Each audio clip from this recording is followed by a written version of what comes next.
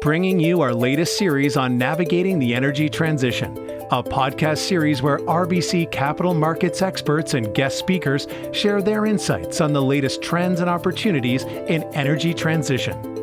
Good afternoon or good morning, depending on where you're based. My name's Cameron Hussain, and I'm from the insurance team in the European Equity Research team at RBC in London. Today, my colleague Mark Dweller from our US team and I are really pleased to be hosting the 10th session in the RBC Navigating the Energy Transition series. Today, we will focus on insurance, climate change, and the energy transition. Today's session, which is the 10th one, as I mentioned, will be the last session ahead of a summer break. The series will then pick up in the autumn to let people enjoy a Zoom-free summer, hopefully, and a little bit of outdoors time. So moving on to today's topic. Insurance is a key stakeholder in climate change. Recent results have been heavily impacted by weather-related losses, 2017 to this year included, but also in supporting the energy transition as one of the largest asset managers or kind of owners of assets globally. Today, we're really thrilled to be joined by two esteemed speakers. Firstly, we have Mariam Golnaraghi, who is the Director of Climate Change and Emerging Environmental Topics for the Geneva Association, and Paul Nunn, who is a Senior Advisor who focuses on many things, including ESG from SCOR. In terms of today's session, the initial discussion will last about 40 to 45 minutes before we move on to Q&A. If you'd like to submit a question, please use the portal where you can submit your questions. So, Paul, I'm going to start the session off talking about climate change. How should we think about defining this? Climate change is something we talk about a lot. How do we define it? And what are the implications for insurers from these changes in the climate? Thank you, Cameron, and hello, everybody. Thank you very much to Cameron and Mark for inviting me just to start.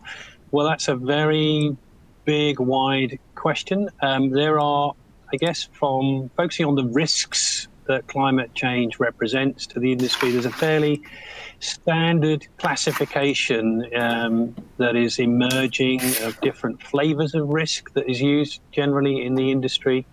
And we typically segment into physical risks, transition risks, and sometimes people carve out of transition risks separately litigation risks associated with the transition. So taking those in turn, I guess the physical risks we are, you mentioned the results, and that's an obvious way that the industry is affected with climate-related weather events. Segmented into those sort of acute risks where we see extreme weather directly affecting the built environment and all of the insurance that has been purchased and sold, protecting the built environment. But we also have chronic risks, which are much sort of slower onset, and of a chronic risk which doesn't necessarily manifest itself in a sort of sudden and accidental kind of way, but it changes the risk profile over time. Transition risks, on the other hand, very much relate to the topic of your series, the energy transition. Global society needs to change dramatically if we are going to manage climate change effectively. Ideally, we would have an orderly transition, but there will be a transition one way or another, and we've got a pretty busy decade ahead of us, scrambling because we are running out of time to have an orderly transition. So there's going to be a lot of disruption in the world and in the economy, and transition risks that disruption. There are going to be organizations which are very, very proactive and on the front foot and managing the transition of their business model well, and there'll be others that struggle with that transition. We're going to see public policy, carbon pricing, carbon taxes, emission trading schemes. They're all going to have a major effect on businesses and individuals and there are some attendant risks associated with that transition. So, for example, companies that are laggards in their particular sector may well end up with poorer maintenance regimes and end up kind of having more losses just because of the way that their plant machinery is maintained. From the manifestation from, I think Mariam's probably got a really good insight on the litigation risk, so maybe Mariam, you can pick up that side. But in terms of how it affects the business, clearly as the physical risks are changing, there are potential implications on pricing adequacy. So we have sort of earnings events and earnings impacts, but also we need to keep an eye on the changing potential for severity of loss, and it's difficult. The attribution of specific events to climate change is very, very difficult, particularly when we are focused as an industry on some of the extremes, the catastrophic events, and the natural variability that we see in the data that anyway in terms of managing hurricanes and major floods is huge. So trying to isolate just how much of that is as a result of climate change is a real challenge. That's a good start, Paul, and I think it sets a kind of a little bit of a working framework. Maybe I can ask Mariam to talk through some of the liabilities, some of the investment aspects, and what management teams are doing, as they start to try to address some of these things. First of all, thank you very much for the invitation. It's a pleasure to be here. Good morning, good afternoon, everybody. Just building on what Paul has said, building a little bit more around the liability side of the business.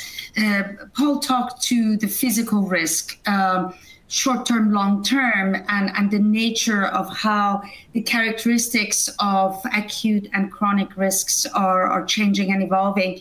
But one thing we have to bear in mind that particularly for P&C insurers on a long-term horizon, it could be that climate change is not really the main driver, but what we are doing with exposures and vulnerabilities of the systems pertaining to assets, the way we are building, the way we are moving people and assets into high-risk areas. So one of the things that I do want to point here is that assessing risk of the physical risk to the liability side of the insurance business, particularly in the long-term horizons, would very much depend on what kind of adaptation and risk management measures various stakeholders, being governments, being homeowners, being businesses, will take to keep the risk down. So let's make sure that we give it a full balance, that it's climate change, but exposure and vulnerability is a big challenge moving ahead.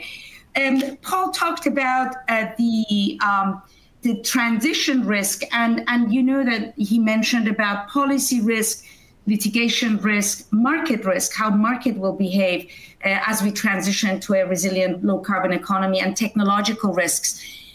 All of these will have implications both from a point of view of risk and opportunity for the liability side of P&C insurance. For example, from a policy risk, lack of clarity from the government on not only policies related to carbon pricing and transitioning, but also, for example, policies around, dealing with development in coastal areas in case of sea level rise. I mean, these are some of the uncertainties that the industry has to find its way through until the governments bring more clarity to the table. Another one that I want to talk about is, for example, market forces and, viability of certain industries that insurance business is underwriting, not just for its NatCat, but as a business and offering business solutions to those industries. This may change as these industries, particularly what I call carbon majors, and in this case, energy sector with oil and gas, maybe over time replaced with alternatives. But then the good news is losing business on one side will be gaining business in another. I mean, this is the point, that without insurance, we can't move on with the transitioning. And it really depends on the agility of the insurance industry to also adjust itself to the transition and align itself to the transition and innovate its products and services. Now, let's look at the investment side of this business. As second largest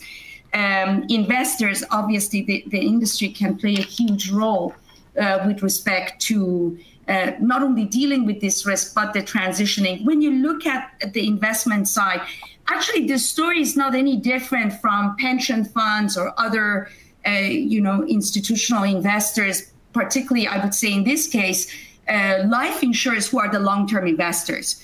What you see is driven by some of the regulatory activities and exercises that have started to come to play. The focus of the investment side has mainly been managing the transition risk. Would I have stranded asset in case of changes in policies and so on? But I think increasingly now the focus is going on what about physical risk? What's the impact of extreme events and other things on my portfolio? For example, directly in terms of the buildings and infrastructure and other things that I have in my portfolio of investments, but also indirectly through investment in companies.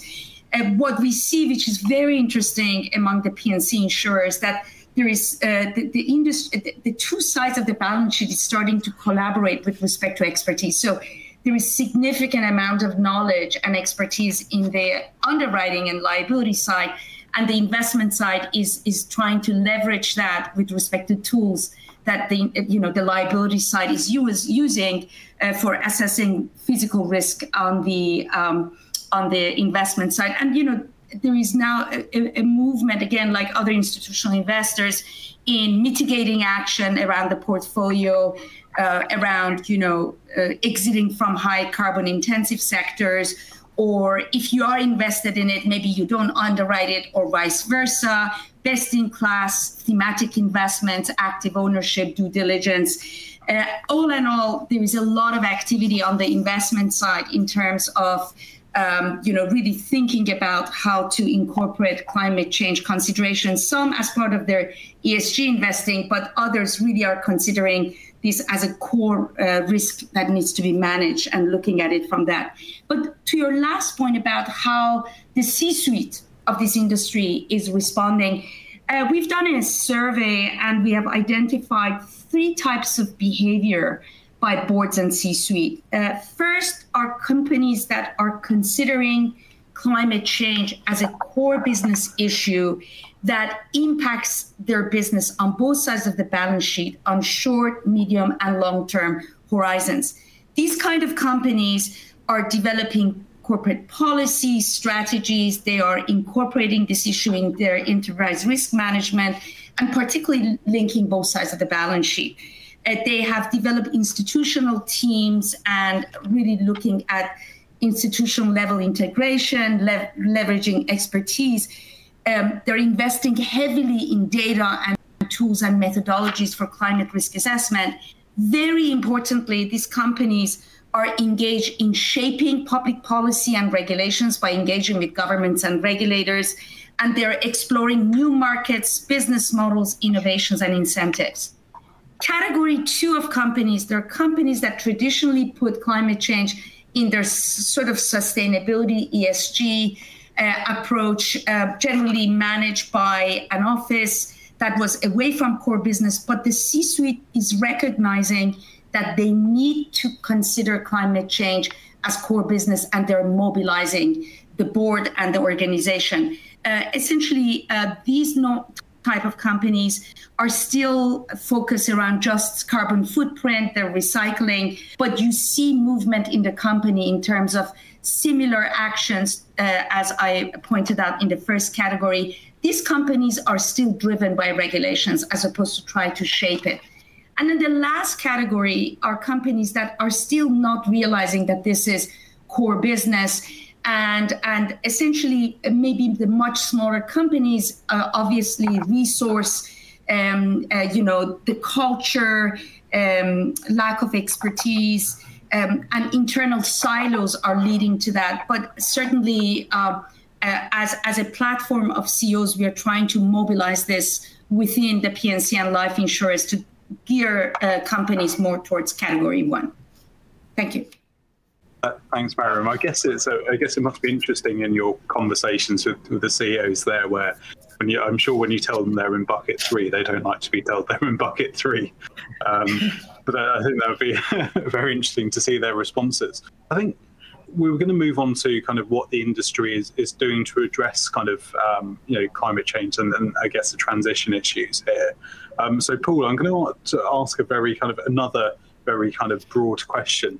Can you talk about what the industry is doing to address climate change, specifically on the underwriting side? I'm very interested there.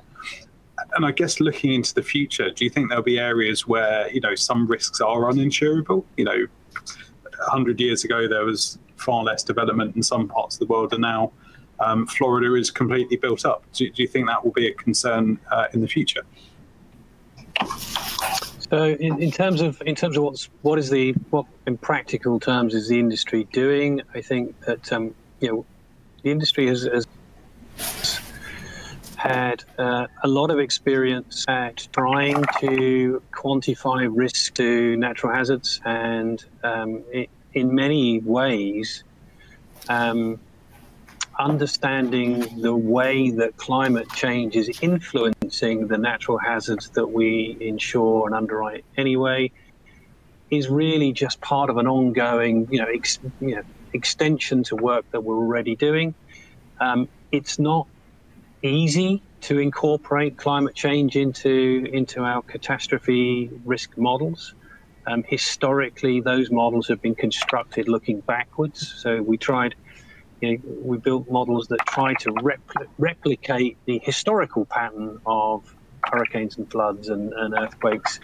And it's clear that we need to regularly adjust them as we see climate change happening, or even more progressively flip it around so that they're forward-looking,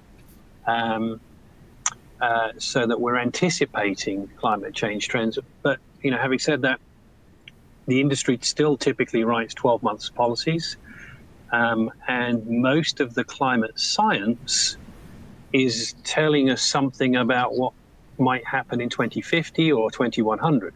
So it's a huge heroic extrapolation or interpolation at the moment to use climate models directly to inform catastrophe risk models. But I think increasingly the industry is starting to grasp that nettle and grapple with that challenge of how do you condition your catastrophe models to make sure that they stay current as we see sea levels rising, as we have more and more evidence of changing patterns of wildfire. Or increase. Those are some good thoughts on the allows for. Go ahead. I'm sorry. Sorry, did I cut out then, Mark? I apologize. You cut out for me, so go ahead and finish your thought. I didn't mean to jump on your line. No, that's fine. It was just to say that this is that we are we're grappling that challenge now, and that's it's really trying to embed our understanding of climate risk into business as usual decision making is what we're really trying to do now.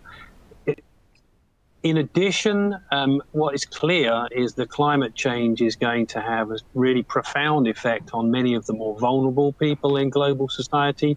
So there's a lot of work trying to address protection gap challenges for developing countries.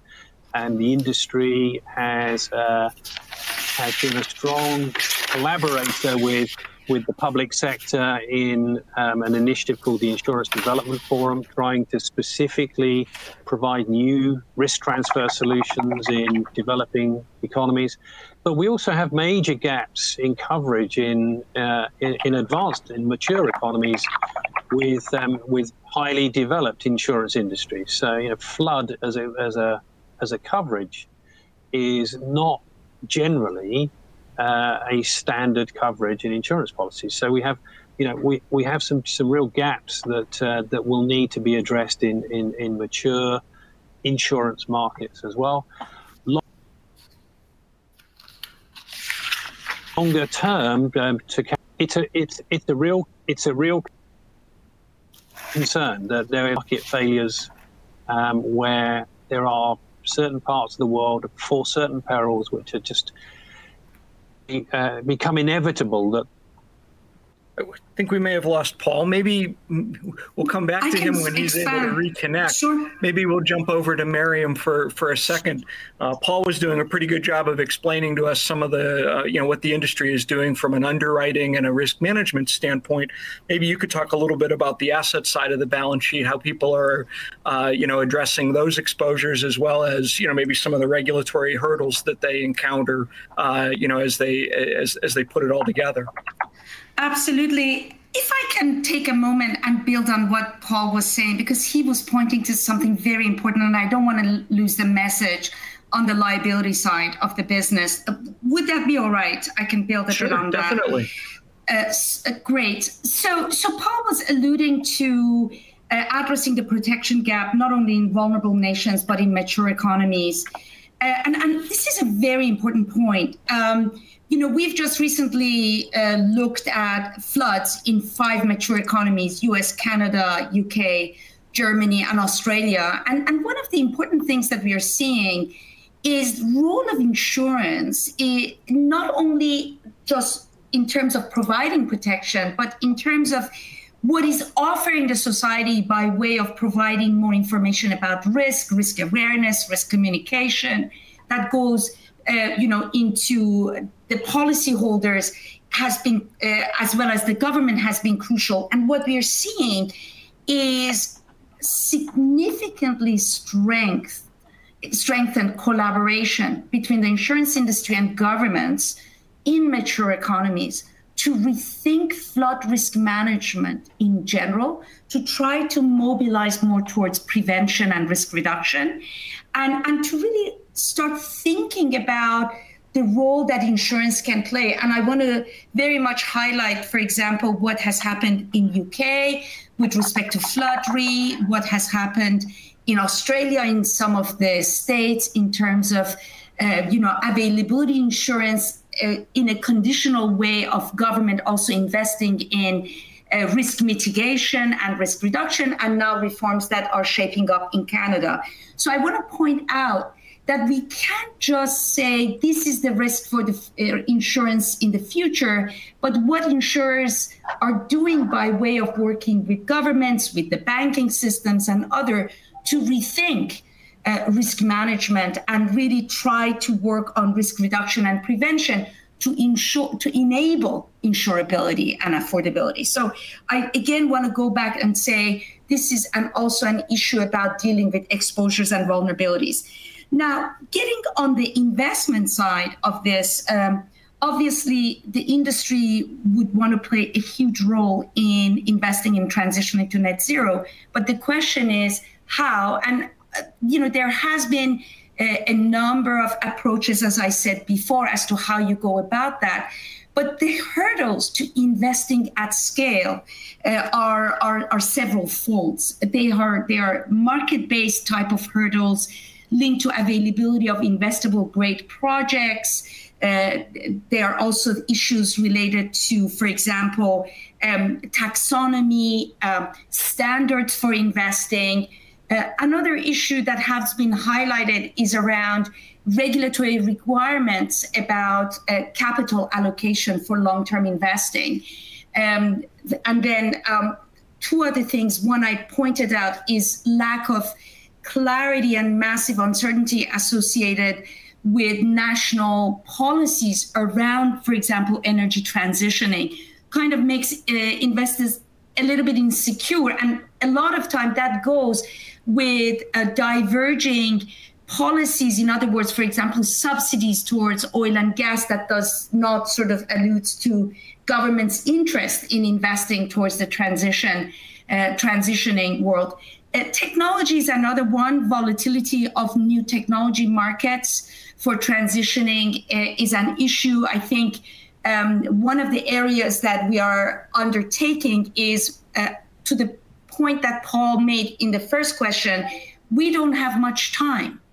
If we want to reduce the greenhouse gas emissions to the levels, to the targets of Paris agreements, we don't have much time. So we really need to think about a transitioning period where we have carbon sequestration type of technologies. And beyond that, we really need to think in a more of a revolutionary way around technologies that we need to enable a smooth and reliable and resilient transitioning of sectors such as energy. So where the role of insurers come in is what are the risks of these technologies as we build them at scale?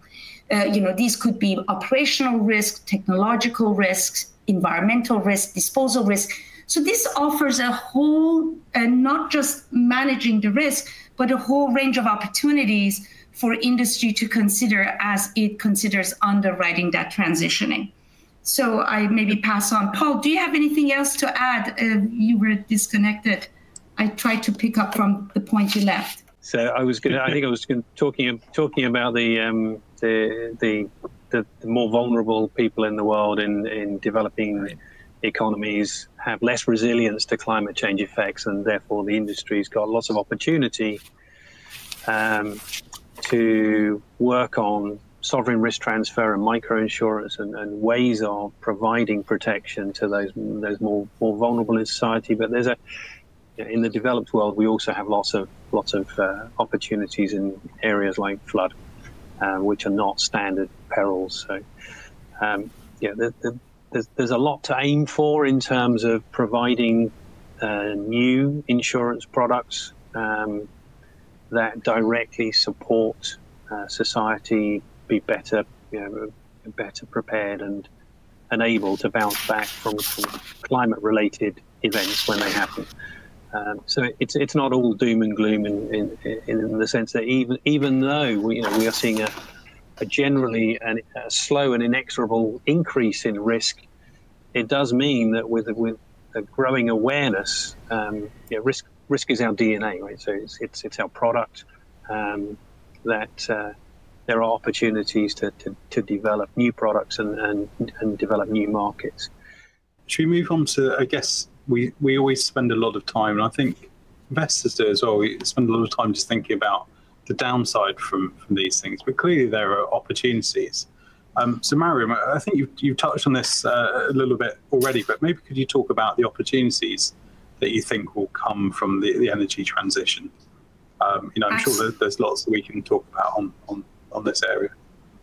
Absolutely. And I want to sort of, again, pick up from the last words that Paul ended, that risk is in the DNA, is the reason for being of the insurance industry. So as we think about the transitioning to net zero, first of all, I just wanted to highlight that the industry is mobilizing together with the financial sector. I would say in the absence of clear policies and so on, there are several concrete movements to really systemically change the system to enable that transitioning, to enable investing in that transitioning. And those are around, I would say, the Financial Stability Board's Task Force for Climate-Related Financial Disclosure was the first element of that, was the first tipping point, really pointing to the fact that we need clear, reliable climate risk and opportunity information to be able to feed that into the investment decisions for a well-planned transitioning. And subsequently, a lot of initiatives such as sustainable finance frameworks, what financial and insurance regulatory bodies are doing, international rating agencies, etc., to really enable this transitioning, to help investors put their money into these long-term investments. So what does that mean for insurers? So first of all, insurers, and many insurers, are mobilizing through platforms to start thinking about what would transitioning to a net zero look like. These are, for example, alliances on net zero, the Asset Owner Alliance, Asset Management Alliance, and a new alliance that will come to bear at COP26 this November on the Insurance Alliance around net zero. So the idea is, how do we come together? What does that transitioning would look like? And how do we need to innovate our products and services and our investments to support that transitioning forward? I would like to highlight two particular areas where there are great opportunities. One is around new technologies and new processes to alternatives, efficiency, and then for carbon capture and storage. The area here that we are working with the insurance industry is products and services to underwrite these kind of large-scale projects. And by way of that, looking at the type of risks that are involved in implementing these projects and availing insurance around that area.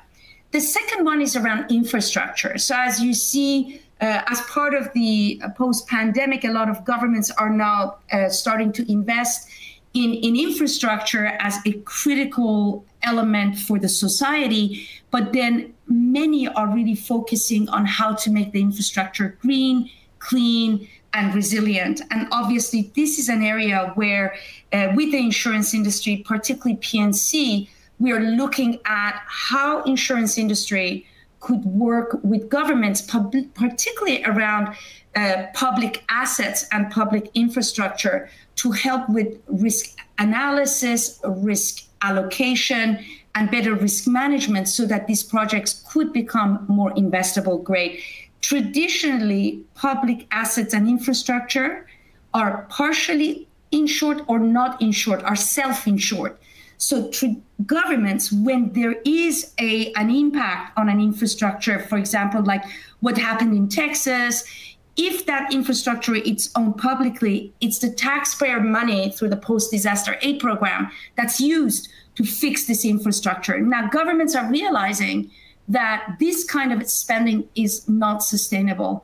And there is a whole discussion around reform of post-disaster aid to try to incentivize and mobilize municipal governments and others in buying their own insurance for their assets and for infrastructure. So I would say this is an area that is in discussion through various platforms, G7, G20, APEC, with the ministers of finance, but also it's starting to materialize in some countries. Last point, and I'm sorry I'm being long, but I think the other area of opportunity is around use of technology for what I call preventive management and maintenance. You see that emergence of satellite information, drones, cloud computing, real-time risk analysis, use of control systems is offering new opportunities for example, for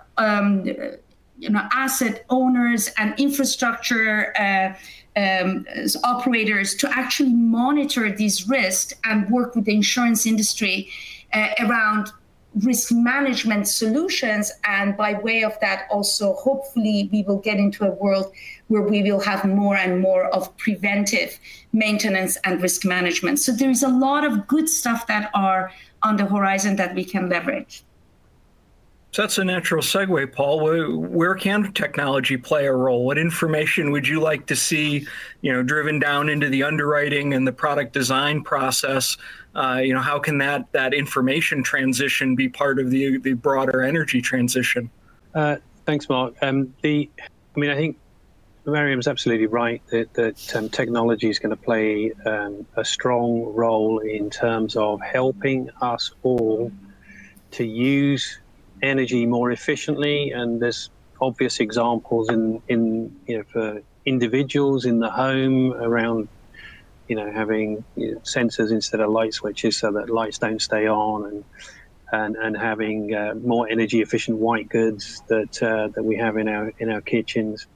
But the technology and machine learning can also play a role in making industrial processes much, much more energy efficient so that you need less inputs in terms of energy or feedstocks to produce the same amount of product. So, I think efficiency is going to be a frontier that we're constantly trying to push, because it's not just about, the energy transition is going to require an increasing demand in electricity rather than a reduction as we try to electrify everything, coupled with that a growing population on Earth and a growing middle class population on Earth. So the demands for energy are going to increase, and we have to use energy more and more efficiently if we're going to be able to match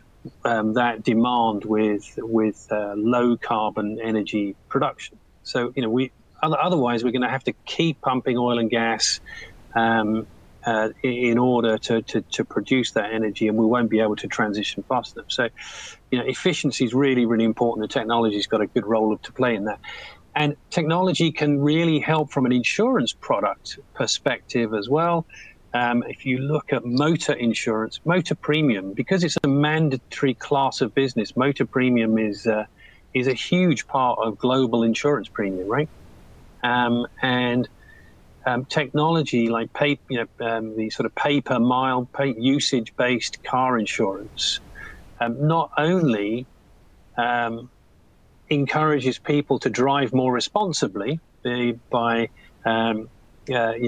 being able to having the box in the car which tells your insurer if you're speeding and driving recklessly, but it also encourages you to drive less because you get charged premium based upon how much you drive. And I think that those, there are ways of constructing insurance products that are going to incentivize policyholder behavior that will help to reduce risk in time and reduce emissions as well in terms of the way that people behave.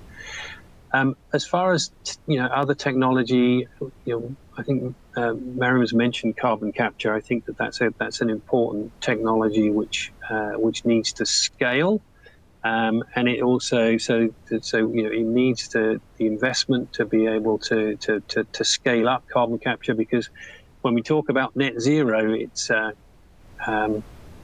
it's not zero emissions. It just means that we're offsetting or trying to capture the emissions that are still happening. And alongside there's carbon capture, but there's also carbon capture and usage as well as carbon capture storage. There are increasingly innovative ways that the CO2 that is captured can be used in other areas, like CO2 is being captured from one industrial process and then piped into industrial greenhouses to increase the yield on food production. So we're going to see 1,000 kind of small innovative areas where as the problem kind of crystallizes, COP26 is going to be a real rallying call later this year around climate change, like we saw for Paris, and I think increasingly we're going to see government policy matching some of the rhetoric that has been that we've been hearing leading up to COP26, and I think that some of those policy incentives are going to start to be more and more clear, allowing for the rewards of really investing in those innovative solutions to come to the fore. Direct air capture is sort of prototype technology, which again, it's just sucking carbon dioxide directly out of the air. That's an area which is clearly ripe for expanding. And I think that there's going to be a bit of a revolution in the agribusiness industry. There's a big role for agriculture to play in adapting to more regenerative farming practices and sustainable farming practices, and food security is going to become an increasing global problem. So I think that there'll be opportunities in the agricultural insurance area for new agricultural insurance product, A lot of that insurance is subsidized by governments, and I think that climate change is going to increase the number of opportunities that we see around the world to develop agricultural business opportunities. So there's a few examples. Those are some excellent examples. I was thinking earlier, Miriam, you were talking about some of the investment assets and the green assets that companies could invest in, and it really brought to mind, an insurer might choose to invest in a limited partnership developing a solar farm. And right now, the incentives are to own an ordinary corporate bond. On the one hand, you've got activists encouraging greener investments, and on the other hand, you've got regulatory pushback making that the path of most resistance rather than the path of least resistance. So, what are some of the challenges in implementing? Where are the key areas where there needs to be collaboration, to kind of smooth out some of those rough bits? Excellent question. Well, I think we do have a pile of stuff that we need to do. I would say I would start, as far as the insurance industry is concerned, in the area of risk assessment and risk pricing. Paul talked about the limit of NatCat models, for example, in terms of pricing extreme risk. But as you have heard from this entire conversation, that's not the only risk that the industry needs to worry about by way of managing its own risk and realizing opportunities in this net zero. And those are transition risks. So the first area, I would say, extensive industry collaboration, not only within, but with scientific committee and others in innovating forward-looking climate risk assessment, modeling, and scenario analysis, which is already underway at scale internationally, engaging largest insurance. So hopefully in the next year or 2 or 3, there will be pretty concrete approaches to such methodologies that is evolving out of this pretty extensive collaboration. I think once we know how to quantify and price risk better with a forward-looking approach, a lot of opportunities will present themselves. The second one is building on these net zero alliances and really creating scale in the industry and working with other stakeholders in identifying what are the pathways. We talk about these terms generically, but at the end of the day, we need to bring it to what's timeline, what are the milestones, and what does it mean for me in providing and innovating products and services. I think from identifying targets, we still have a long way to go to really defining what these pathways may look like.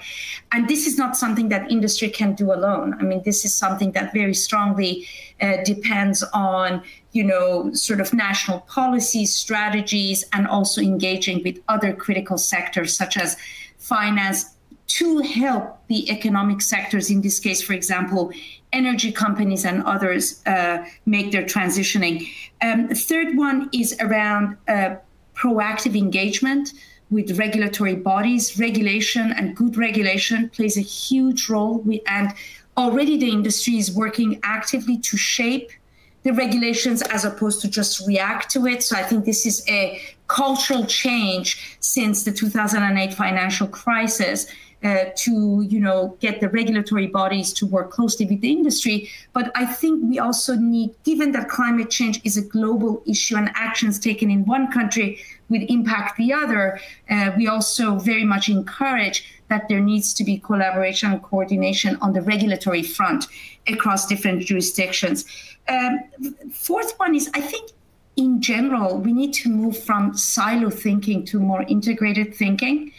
And my feeling is that as we innovate and we think about how we transition, the industry itself needs to rethink its products and services and really be mindful of what is needed in the transitioning and innovate around that front.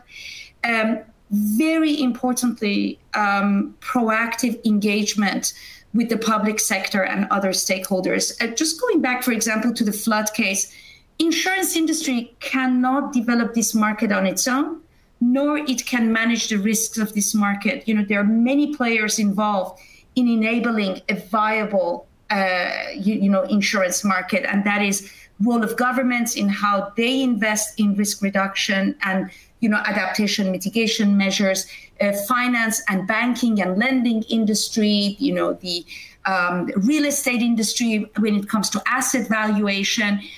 So I think we need to move towards, as a society, to think about this in a much more integrated way. And that is where governments and industry can innovate a lot, as we are seeing in a number of area. And finally, I cannot express more that obviously, while many companies are working on a lot of innovation, we are realizing that initiatives that brings the industry together to innovate and think through these things in a very strategic way are really bearing fruit in opening up the opportunities. For example, Geneva Association does that with 80 CEOs of the industry to really think about how, as an industry, we can impact the society and how we can manage the risk. Insurance Development Forum that Paul alluded to is trying to bring practical insurance solutions on the ground in developing countries and open up a whole new set of markets there. So I think these are some of the examples. Maybe I will pass on to you. Maybe Paul has more points to add.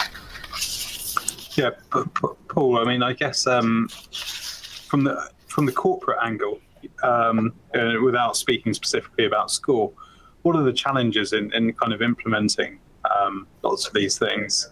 And then I guess to finish up the session before we move into Q&A, what are the next steps we should look at or kind of specific areas of collaboration? We've seen this shift from the corporate social responsibility, of which was a voluntary endeavor of 2 decades ago, has morphed into ESG, which is a very, very structured, mandatory framework that everyone has to operate to, and climate change is very, very strongly part of the E. And there are lots of considerations that we need to be alive to in the way that we comport ourselves, in the way that we do business and respond to climate change. So that's a significant one. And let's be clear, it's a reputational minefield that we're having to pick our way through.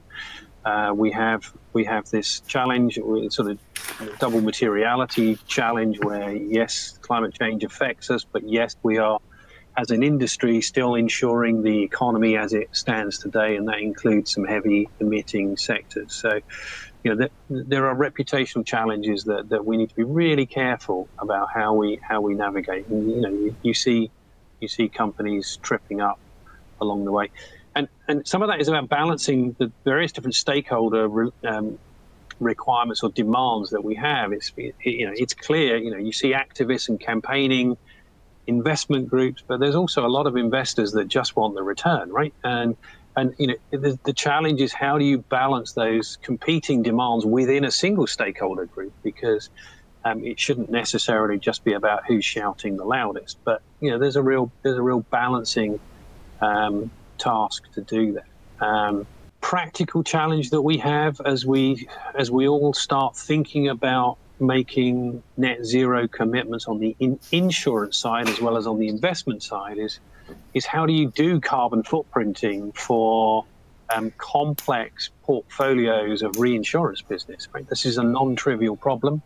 There's all sorts of opportunities for double counting and getting it wrong along the way. There's some technical methodological problems that we need to work out around carbon footprinting. And then Mariam's talked about net zero initiatives. The Insurance Alliance is a key area of collaboration, which I think that there are 7 founding companies working on getting that alliance up and running. The Insurance Alliance is a bit further behind than the Asset Owners Alliance, which has got a couple of years head start. But I think that with COP26 coming up in November, we're going to see a sort of a flurry of activity in that direction. And I think that the industry, the direction of travel is clear for us as an industry. And on the protection gap, we talked about Insurance Development Forum. I think one of the interesting projects that is coming out of the Insurance Development Forum is the Global Risk Modeling Alliance, which is trying to work with the private sector, public sector together to build the capacity in the finance ministries of emerging economies to share the insights that we have as an industry on the problems that and the hazards that they face, and to help equip them to make those risk-based decisions around risk transfer. So that's a really positive initiative, supported by another innovation, which is open source CAP models, which provide transparency to the risk modeling process for all of the different stakeholder groups that need to understand the basis upon how you structure a sovereign risk transfer deal. So I think that's a few good examples there. Yeah, no, that's helpful. I'm going to remind everybody, we'll go to the Q&A. We've got time for one or two questions, maybe. I'm going to remind everybody on the line that if you've got a question, just type it into the Q&A box on your screen there. We'll see those, and we'll get them asked to the group. We got one here to talk about first, and the question relates to just what are some of the key regulations, one of the areas both in the U.S. and in the EU, where regulators can work together with insurers to kind of facilitate the process. Maybe Miriam, you can start, and Paul, if you have anything you want to add, and jump in afterwards. This is actually spot on. When you think about climate change and financial and insurance regulatory bodies, the action on the regulators' part have been first around disclosure of climate risk information by the financial and insurance sector. And increasingly, regulators are starting to look at how climate change actually impacts the financial and insurance sector. And, there are a number of different objectives depending on the regulatory body and their jurisdiction. But in fact, as an industry, we've identified this collaboration to be foundational, particularly around the core issue of how do you develop, on the methodologies that produce decision useful information on climate risk that could be the underpinning foundation of a company's decision making in the business and strategic time horizons, but also provide feedback into the regulatory community pertaining to issues that they have related to development of markets, financial stability, and others. So that is, to us, one of the biggest areas of collaboration that needs to happen at several levels.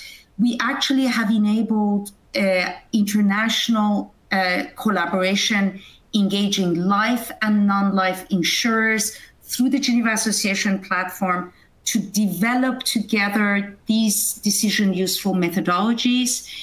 The second level of collaboration is industry with regulatory bodies. Generally, that collaboration in the last years has been through consultations, but increasingly regulatory bodies are setting up working groups to engage industry experts in design and development of their approaches. So we want that to be further strengthened. And then the third level of collaboration is across regulatory bodies globally. You talked about United States. You know that there is a big movement through, for example, SEC, through the Treasury and the Federal Insurance Office, as well as through NAIC and various state regulators. Obviously, some states have their own priorities, but this whole issue of disclosure and reporting, it's something that could be common to everyone. Europe has made some strides from a regulatory body in these areas, but we have come back as an industry and looked at these regulatory approaches and have challenged them and saying that some of these may need to be rethought in terms of what type of tools and methodologies you need. And I'm very happy to say that we have launched a collaboration between this international task force on climate risk assessment and regulatory bodies, and we will come together in a meeting in July to really bring some of these issues out and engage. One of the things you may have seen that the Network for Greening of Finance, which is a sort of a platform of central banks, have brought this kind of a global engagement of regulators for the financial sector together. We are encouraging that this kind of collaboration among regulators need to be further enhanced to also include regulators that are regulating insurance industry. And we are also promoting that NAIC and the International Association on Insurance Commissioners should also come together and think through this, because we need ultimately to have alignment and sort of certain standards for disclosure of climate information that's underpinned by decision useful information produced from good methodology. So this is where I think you will see extensive deliberations and engagement in the years to come. Thank you for that. I always like the disclosure angle too. I always find it, disclosure begets action, right? Nobody wants to be the guy who doesn't have a good disclosure to put in their report. And that makes things happen. Paul, anything to add? We're a little short on time, but if you got any final thoughts you'd like to add on that, happy to go with it. Just a quick point on that the fragmentation of regulatory action, and particularly in questionnaires and surveys on climate change, is a real challenge for global groups. We have a lot of regulators in a lot of jurisdictions to interact with, and I think Mariam hit on the term decision useful. And I think part of the challenge is that as regulators learn themselves in terms of what questions they think are interesting, sometimes they're asking questions on the behalf of their supervised entity, but actually don't give anything useful at the end of the day. So there's some frustrations there that we need to work with regulators to kind of home in on the really interesting and important question. Okay. Well, I see that we're at the half hour. Thanks to both Mariam and Paul for their time today and their excellent insights on the topic. Thanks to all the listeners who made the time to hear the thoughts. Sorry if we didn't get to all the questions. We'll circle back around and we'll help out with those where necessary. But with that, on behalf of Cameron and myself and RBC, thank you for joining us today. And you're free to disconnect and enjoy your day. Thank you. Thanks, everyone. This has been an RBC Capital Markets production. To hear more from RBC Capital Markets, you can subscribe on Apple Podcast, Spotify, Google Podcast, Stitcher, SoundCloud, or Amazon, or visit our website, rbccm.com. This content is based on information available at the time it was recorded and is for informational purposes only. It is not an offer to buy or sell or a solicitation, and no recommendations are implied. It is outside the scope of this communication to consider whether it is suitable for you and your financial objectives.